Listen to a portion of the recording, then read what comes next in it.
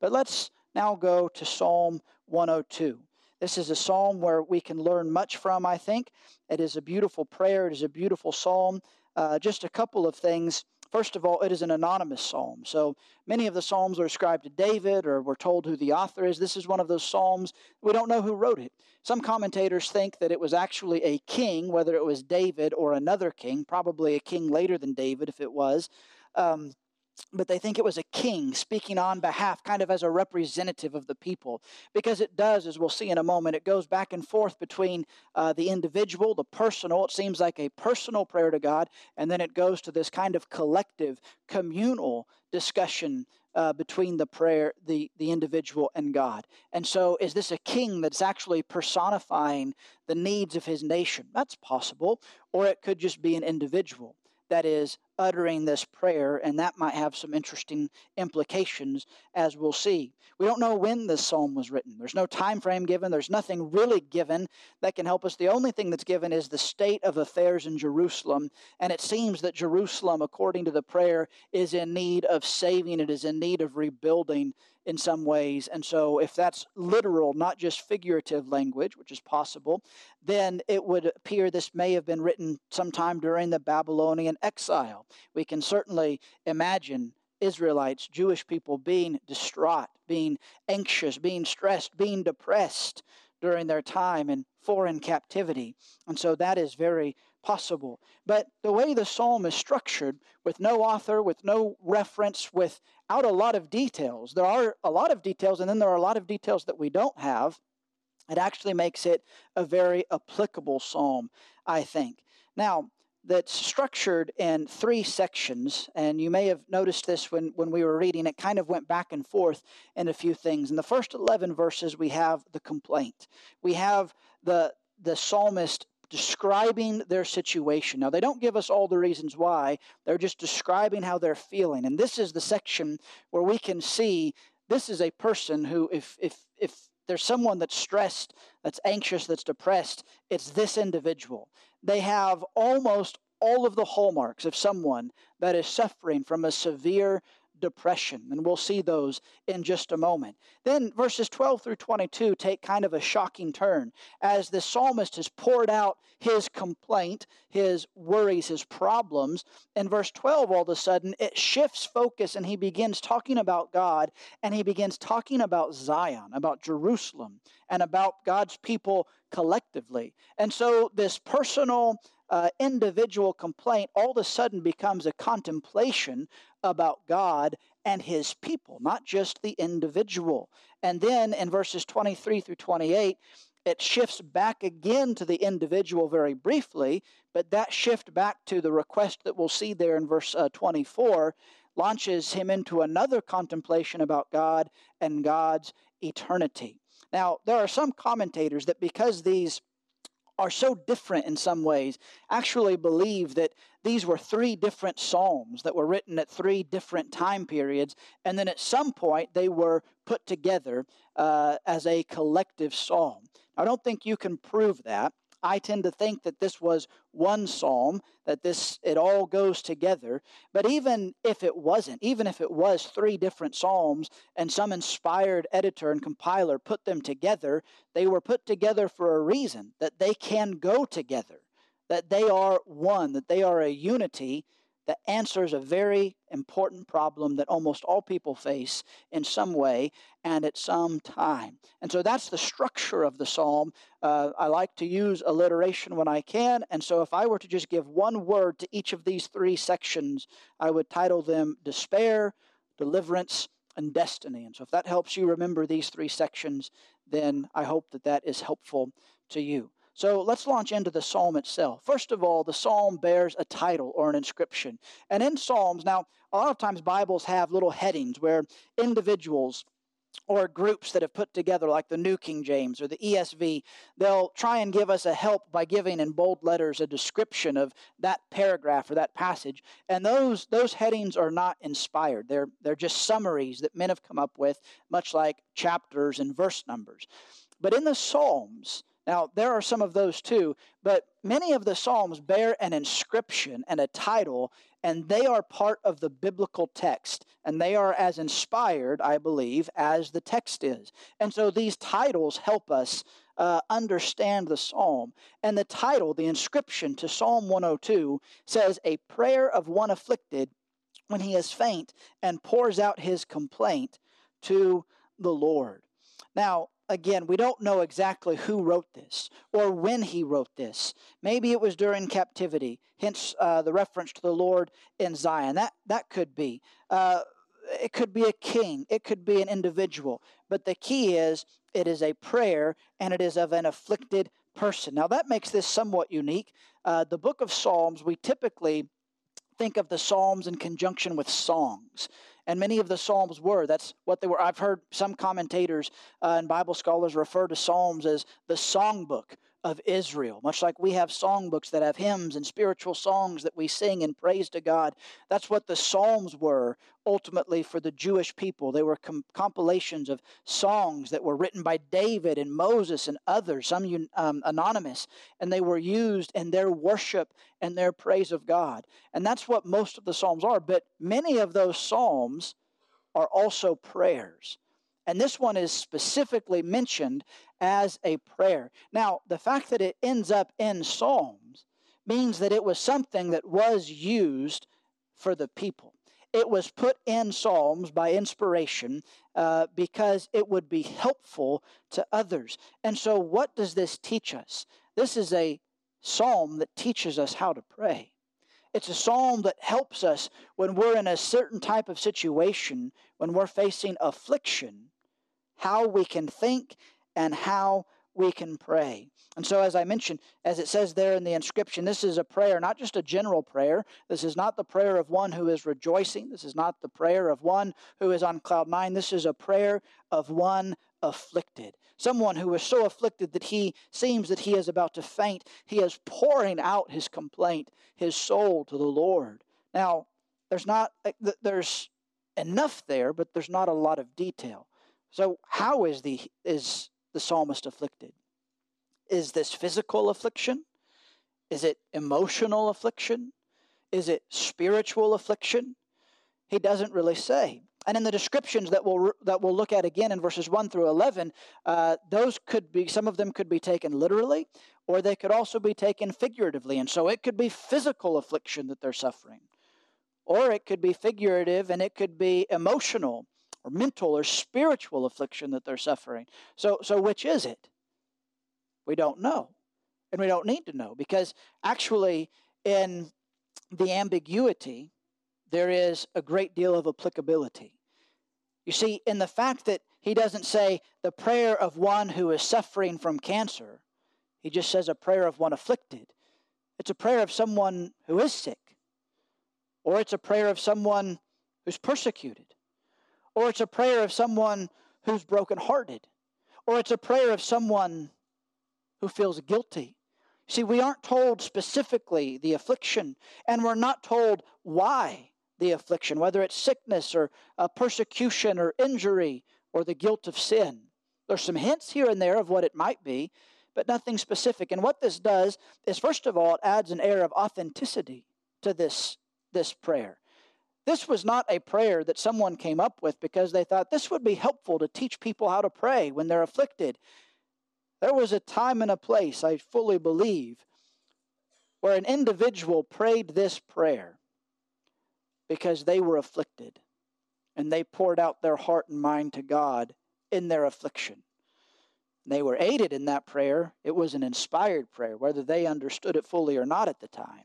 But it was an inspired prayer that would go on to help God's people. But because it was a personal prayer, the psalmist, the prayer, didn't have to give all the details. They didn't have to explain to God every nitty-gritty detail about how they're afflicted and why. God knows. They're speaking to the God who knows. And so they're pouring out their complaint, their worries, their trials. But they don't have to give all the background information. That's not how they pray to God. And so there's authenticity here.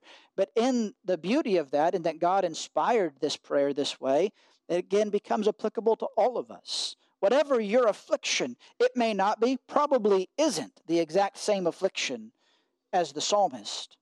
thousands of years ago in a land far away. And yet his prayer can be your prayer and help you in your times of affliction as well. So let's look at the first section, the section that details the despair of this individual. Now, first of all, we have a request, and the request is very unique here in Psalm 102 because, well, let's just read the first two verses. Hear my prayer, O Lord. Let my cry come to you. Do not hide your face from me in the day of my distress. Incline your ear to me. Answer me speedily in the day when I call. Now, that's the end of the request all the way until verse 24. Down in verse 24, we finally get something specific when he says, O my God, I say, take me not away in the midst of my days, you whose years endure throughout all generations. The only specific request after the opening two verses is to not be taken away. The psalmist is praying that he does not die early. But that's the only request, and that comes much later in the psalm. The primary request is simply for God to hear and to answer, but then there's never a really specific request in the psalm. So what is it that God's answering? Again, there is an element of trust and faith in this prayer, but the request is to be heard by God. Surely we can all identify with that sentiment. Have you ever been distraught, stressed, anxious, awake in the middle of the night, and you just wanted to know beyond the shadow of a doubt that God heard you? Have you ever been so overwhelmed that that little doubt began to creep into your mind? Is he there? Is he listening? I think the psalmist feels that a bit. And thus, his primary plea, above all of his affliction, above all of his pain and suffering, is hear me. Hear my plea, and please answer quickly. And that may seem like a bold prayer, and it is a bold prayer. But I think we'll see over the course of the psalm, it's also a trusting prayer by this individual. But they go through the next several verses, from verses 3 through 11, explaining their condition. And when we look at this condition, I think we see a miserable person. First of all, they have something you might call transience. That is, transience is fleeting. It's something that's quickly passing away. And that's how they feel. They say in verse 3, for my days pass away like smoke. He mentions the smoke metaphor again a little later.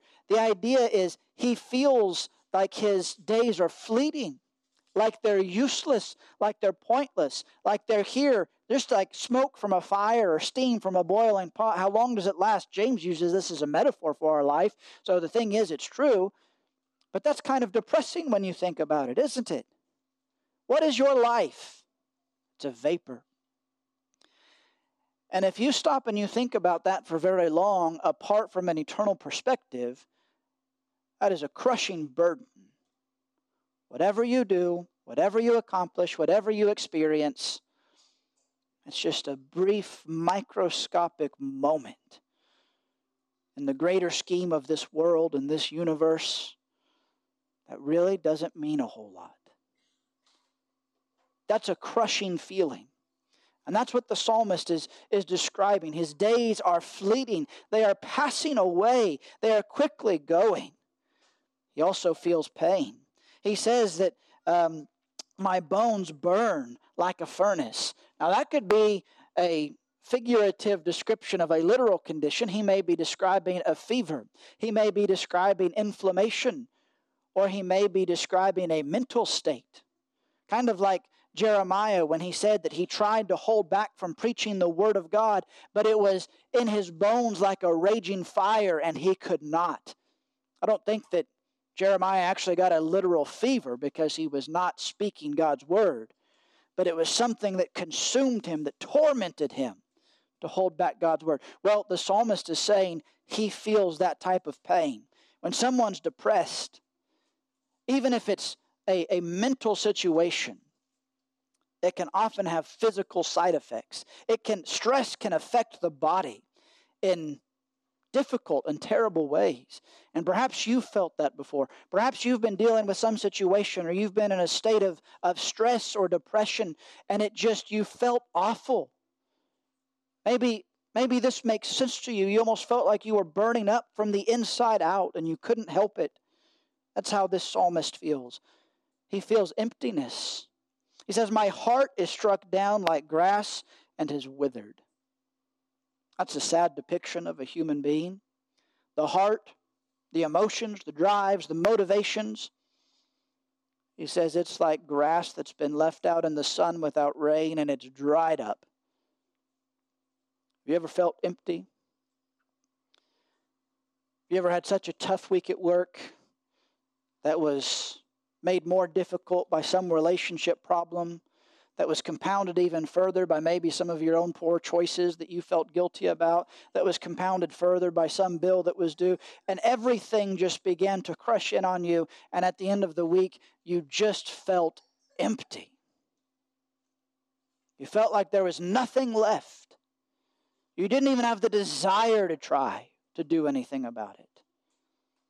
That's how people that are in depression often feel, withered up. The psalmist says that's his situation. He even describes a loss of appetite. He says, I forget to eat my bread. Whether that's because he is so distraught that he literally forgets to eat. People have gone through that. Some of us have never suffered from that problem, and it shows. Some people have, and it can be very serious. They become so stressed, so anxious, and maybe you've suffered from this. They can't eat. They don't even think about eating. And so their skin begins to cling to their bones, as the psalmist describes. Such a stressful, painful situation. Even the essentials of life are foregone or forgotten. He's lonely. Notice how he describes himself. I am like a desert owl of the wilderness, like an owl of the waste places. Later he says, I am like a lonely sparrow on the housetop. Why is he picking owls and sparrows? And commentators, Hebrew scholars, kind of aren't sure exactly what the birds are. But they're sure that they're described as night birds, birds that are awake in the dead of midnight, like this individual, as we'll see in a moment. They're lonely. They're in the waste places. That's one of the most difficult feelings to handle. Loneliness. Have you ever felt lonely? Most of us have at some time, some place, for some reason. That's a depressing feeling. How do you overcome loneliness? We'll continue to see what he does. He's sleepless. As he's in this lonely state, he can't even find the solace of rest. He says, I lie awake. Have you ever had that happen to you? Try and you try and you try and you just can't fall asleep. Another hallmark of depression, stress, anxiety. He's tormented by others. He says that he speaks of enemies. He says, my enemies taunt me. Those who deride me use my name for a curse. It's not clear whether this man is persecuted or just mistreated. Both of those things happen in life, a part of the loneliness. And perhaps there's also an element of guilt. Notice in verse 10, he says, because of your indignation and anger, you have taken me up and thrown me down. Now, this is a difficult part. There are some who have tried classifying the Psalms, and some classify this as one of the penitential Psalms. There are Psalms, such as some written by David, that are clearly a confession, a form of repentance. And some classify Psalm 102 as that because it bears some similarities to those others, including verse 10. The problem is he never actually confesses what it is. And so it's not clear whether the psalmist believes that God has struck him down as punishment for a sin, or whether, like Job, he just feels that he is bearing the wrath of God, but doesn't understand why. It could be either one. But that being said, sometimes we feel this way, and we get in terrible states of mind because of sin. And don't get me wrong, I had to do this in my other lessons. I feel like I have to clarify a lot. I'm not saying that if you're stressed out, it's because you're sinning. I'm not saying if you're struggling with depression, it's because you're a terrible sinner. I'm not saying that. But it is a possibility. And we have to be very honest with ourselves. If we're going through a dark moment, why? Do you think David was depressed when he lost his son, his newborn son? I bet he was. Sure he was. Why did that happen? When David writes, I believe it's Psalm 52, it's Psalm 51 or 52, you can go check, which is one of the penitential psalms. That's his confession after he's been confronted by Nathan. You'll find out that depression went back much further than the death of his son. He had been feeling these things. Why? Because he had committed adultery, because he had lied, because he had committed murder, because he had sinned against his God.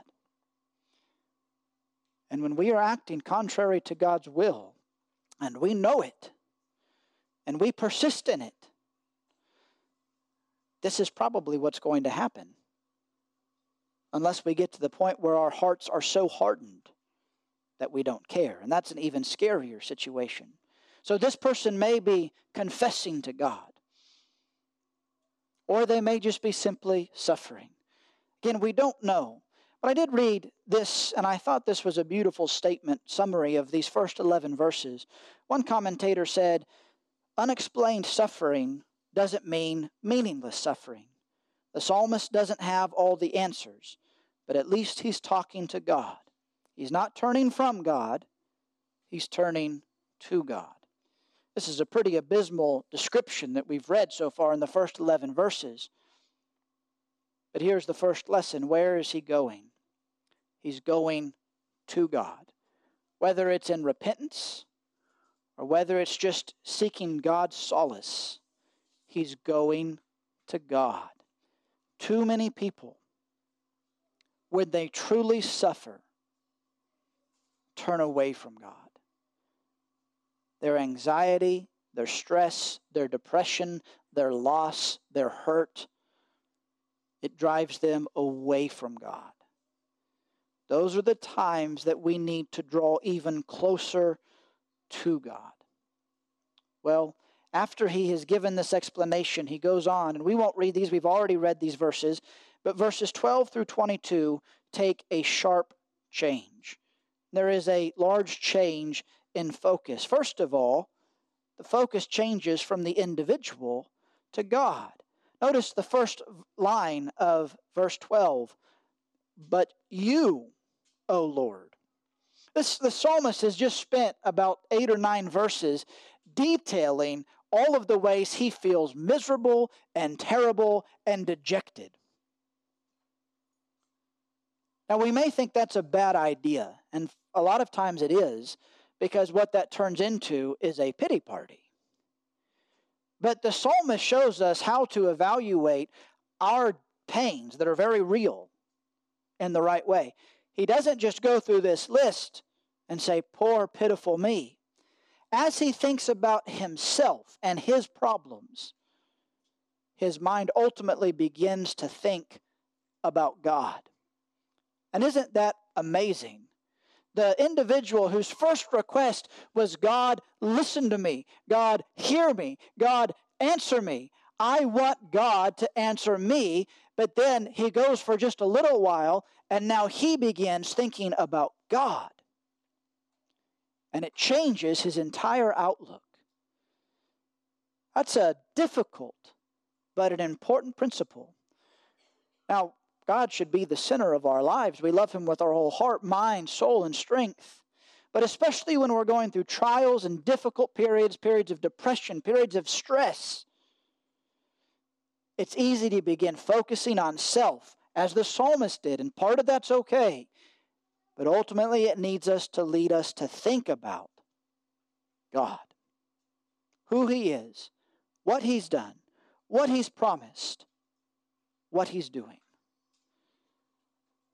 I think that we'll find tremendous help and comfort just in that. But also there's a change in focus because the shift is from the personal towards the community. The psalmist has been describing a very intense personal problem. His pain, his suffering, his heartache.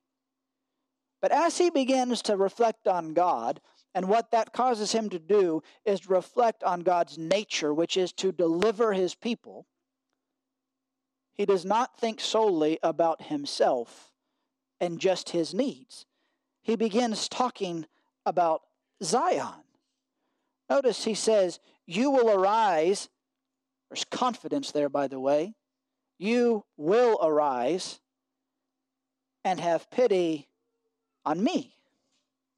It's not what he says. You will have pity on Zion. It's a title for Jerusalem.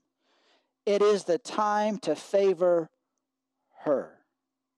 This is why many commentators think, and very likely it's true, that this is the prayer of someone who is suffering in exile, suffering in captivity. If that's the case, then why this prayer? It's a beautiful reason. Because the individual's hope is not just in personal satisfaction and relief, but in the relief of God's people. A trust not in God's benevolence towards making my life more pleasurable, but a commitment and a trust to God's greater scheme and God's greater plan. That's one of the main problems with the way our society and our world tries to handle anxiety, stress, sadness, affliction. Because we are a selfish society in every other way, we tend to look simply for relief for us. And that's understandable. When we're in pain, we want the pain to go away. But one of the ways that we manage when in pain, physical, spiritual, mental, is to look to something bigger than just ourselves. And as this psalmist shifts his focus from the personal to the collective, he begins to contemplate God's plans and the fact that God's plans and God's people are bigger than the individual. And what does this lead to? It leads towards praise. A psalm that begins with 11 verses of asking God to listen because this person is lonely and they're in pain and they're forgetting to eat and they can't sleep and they're derided and there's a lot of personal problems. What does it turn into? It turns into a wish, not just for relief, but for praise, for the praise of God. In verse 15, he says, nations will fear the name of the Lord, and the kings of the earth will fear your glory. Verse 18, let this be recorded for a generation to come, so that a people yet to be created may praise the Lord. Again, the perspective of this psalmist is really amazing, because he wants God to hear him now. Obviously, his focus is on the here now. When you're suffering as much as this man is suffering, it's hard to look very far in the future, and yet he does. But what is he looking for? The day when all of his pain has gone away? No, he's looking to generations who have not even yet been born, contemplating the fact that even they will praise the Lord. Verse 21, that they may declare in Zion the name of the Lord, and in Jerusalem his praise, when peoples gather together and kingdoms to worship the Lord. How many times do you see someone who's really suffering? How many times when you and I are really suffering do we ultimately turn to praise, to worship? Who does it remind you of? It reminds me of Job. Lost all of his wealth, lost all of his belongings, lost all of his children. And we're told that he tore his clothes and he fell down to the ground and he worshiped. even when it seemed in his mind that God had taken everything away. He believed that God was worthy of his devotion and his praise. So many people, and I hope this is never us, but many people feel that God is only worthy of praise so long as he gives what we want. But that's not true. Even when everything seems to be going against us, even when it feels, this isn't the case, but when it feels like God himself is against us, God deserves our praise. And when we make that shift in thinking from God is some magical being to give me relief in what I want, to God is God. And whatever I endure, and whatever he frees me from or does not free me from, he deserves everything I have. He deserves my praise, my thanks, my devotion, my worship. Now I realize this hasn't really answered a lot of questions so far, has it? How do I make the pain go away? How do I make the stress go away? The psalmist isn't getting anywhere close to just making things go away, is he? But he's thinking through the situation rightly. And that's our real goal, is to do what's right and serve God's glory, even in these times. Well, let's look at the last section. Again, a sudden shift, a sudden change. He goes back to the personal for just a moment. And again, this may seem to be the guilt. He, that is God, has broken my strength in mid-course. He has shortened my days. Oh my God, I say, take me not away in the midst of my days, you whose years endure throughout all generations. So it would seem, if we read a little bit into this psalm, that the prayer may have some disease, or maybe his life is threatened by others. He believes that his days are going to be cut short. He's not going to get to live the average lifespan. He's going to die too young, essentially. Who hasn't worried about that? Who hasn't faced a sickness or a wreck or some problem and they thought that they might die too early? I think everybody thinks they're about to die too early. But this is this man's thought. It's a legitimate thought. All of us deal with that. But again, what does this lead him to do? Now, and here's the thing. It wasn't wrong, I don't think, for him to ask. But I also think in the grand scheme of this entire psalm, he's not asking for more days and more years just because he wants more days and years. What has he already established? His commitment to God's people, his commitment to Zion, his commitment to the praise of God.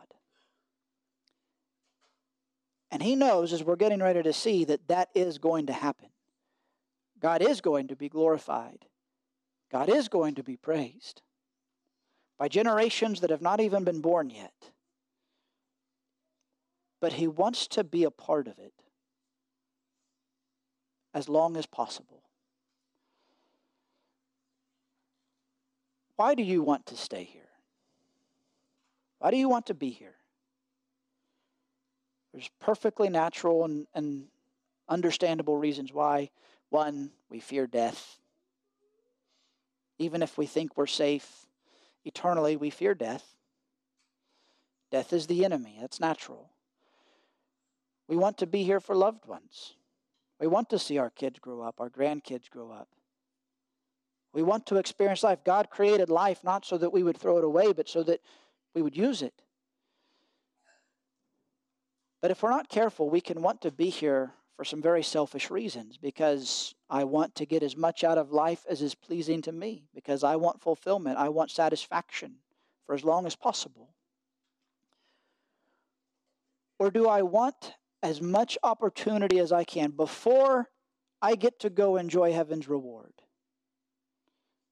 Not that I earn it, not that I'm working for a bigger mansion, but I want to be given time to work for God. I want to be given time to honor him. I want to be given time to learn about him, to come to know him here before I enter into eternity. I think the psalmist does. Wouldn't it be easier if this is a faithful child of God to be done with the loneliness and the hunger and the sleeplessness and the pain and the burning in the bones? Wouldn't it be easier for him to just die and go to heaven? Why is he praying for extended days? Because he wants to continue to serve God and honor God here. I think that's a noble desire.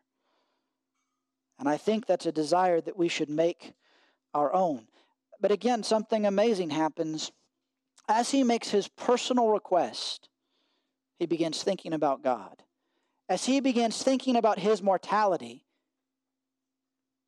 his thoughts go back to God. This is an impressive individual. Every time he thinks of self, he ultimately goes back to God. And as he thinks about God, he sees a very stark contrast. Let's just pick a number. Maybe this man's not even 35 yet. He's got double that time remaining if he lives an average life. Whether the man dies at 35, or whether the man dies at 70, or whether the man dies at 100, what is that in the scope of eternity? He begins to think about his frailness and compare that with God's strength. He thinks of his mortality and thinks of God's eternity. And it's almost amusing to him. Here he is asking for a few more days when God's nature is so different. And the psalmist describes the world itself. And he says that the lifespan of the earth, of the universe, is to God what changing a shirt is to you and me. How important is the shirt you're wearing today? You'll go home, take it off, throw it in the dirty laundry, and put something new on without much of a thought. And the psalmist says God is so big, so powerful, so infinite, that the entire lifespan of our universe is like that to him. It's something that if he wants to, he can take and he can shrug off and put on something new if he so desires. Now here's the key. To a selfish mind, that can be very dark and depressing.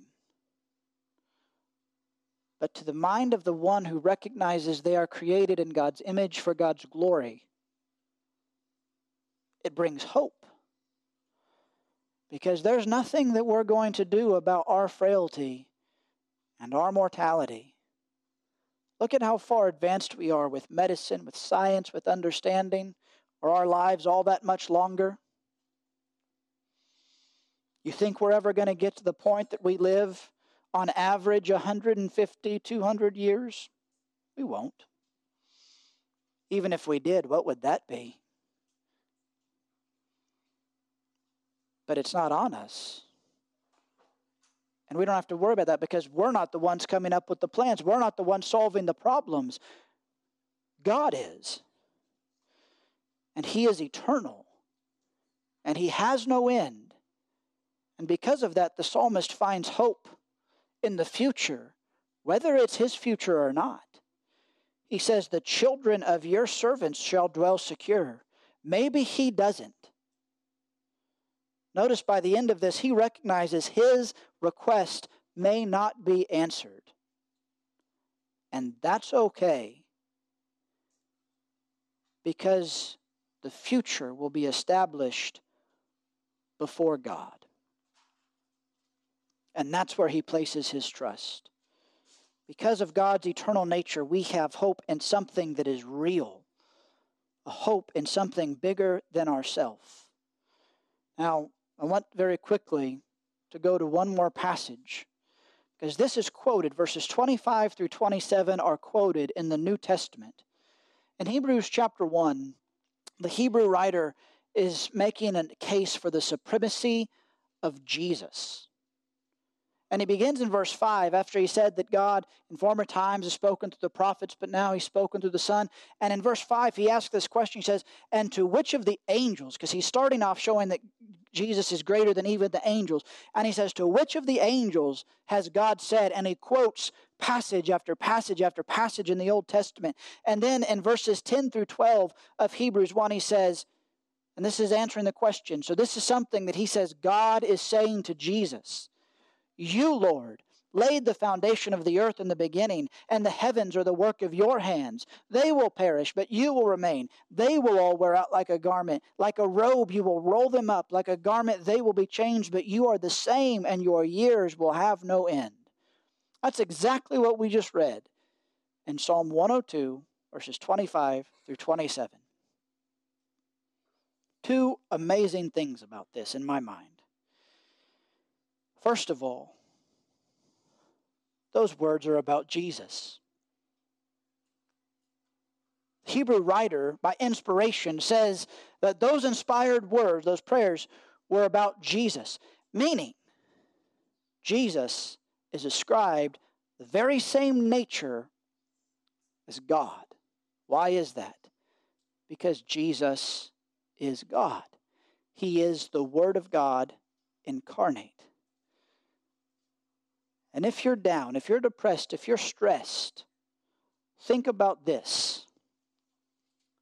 This God, the God who is so big that he can shrug off the existence of an entire universe like it was an old shirt,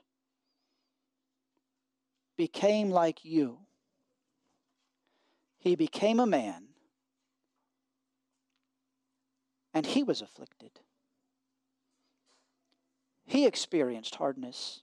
He experienced sadness. He experienced hardships, afflictions. He bore our sorrows. He bore our shame. And this immortal God died on a cross so that your future could be secure. Not so that you could be cured of cancer. Not so that you could have financial security. Not so that you could have an extra 10 to 15 years at the end of your life. So that you could have a real future, an eternal future with him.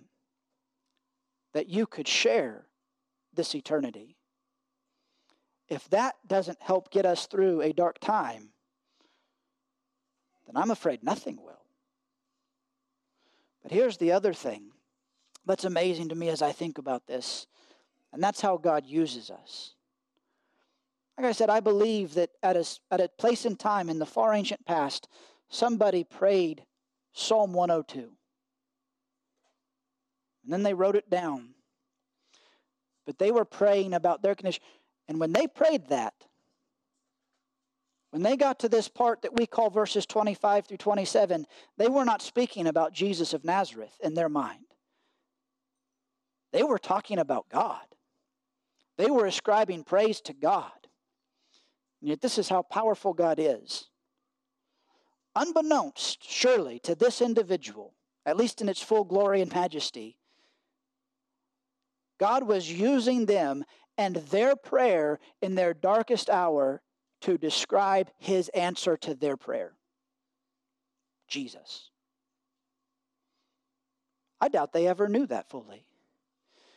You know what, you and I want to know how God's using me. I do. But I don't get to see all the results. All I can do is be faithful and loyal and serve him whatever it takes, serve him whatever the cost, to plant and water, like Paul says to the Corinthians, and trust in God for the increase to his glory and for his kingdom. And know that God can use me. He can use you. Maybe in ways that we would never have dreamed about. I doubt a Jew in Babylonian captivity a few thousand years ago thought that someone half the world away 3,000 years later would be looking at his prayer and finding solace in it and using it. But God used him.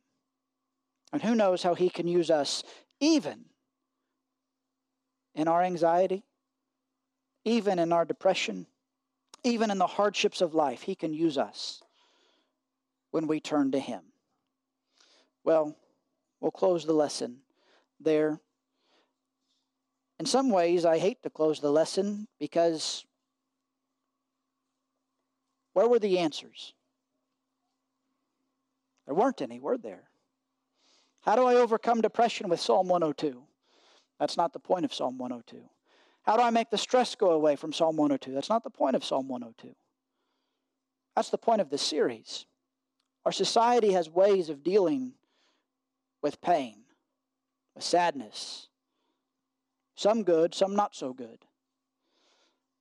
The real key is just faithfulness. And trusting in the Lord. Turn to God. This is what we've seen already. Turn to God. Talk to God. Trust in God. Read God's Word. Rely on your brethren. Rely on the community. Love the church like the psalmist loved Zion. Be faithful. And have an eternal perspective. However difficult it is now, remember, this is not you. God has a much bigger plan for your eternity if you'll be faithful to Him. And so I hope that that gives you what you need, not to solve all your problems, but to manage them faithfully to the glory of our Heavenly Father and our Savior.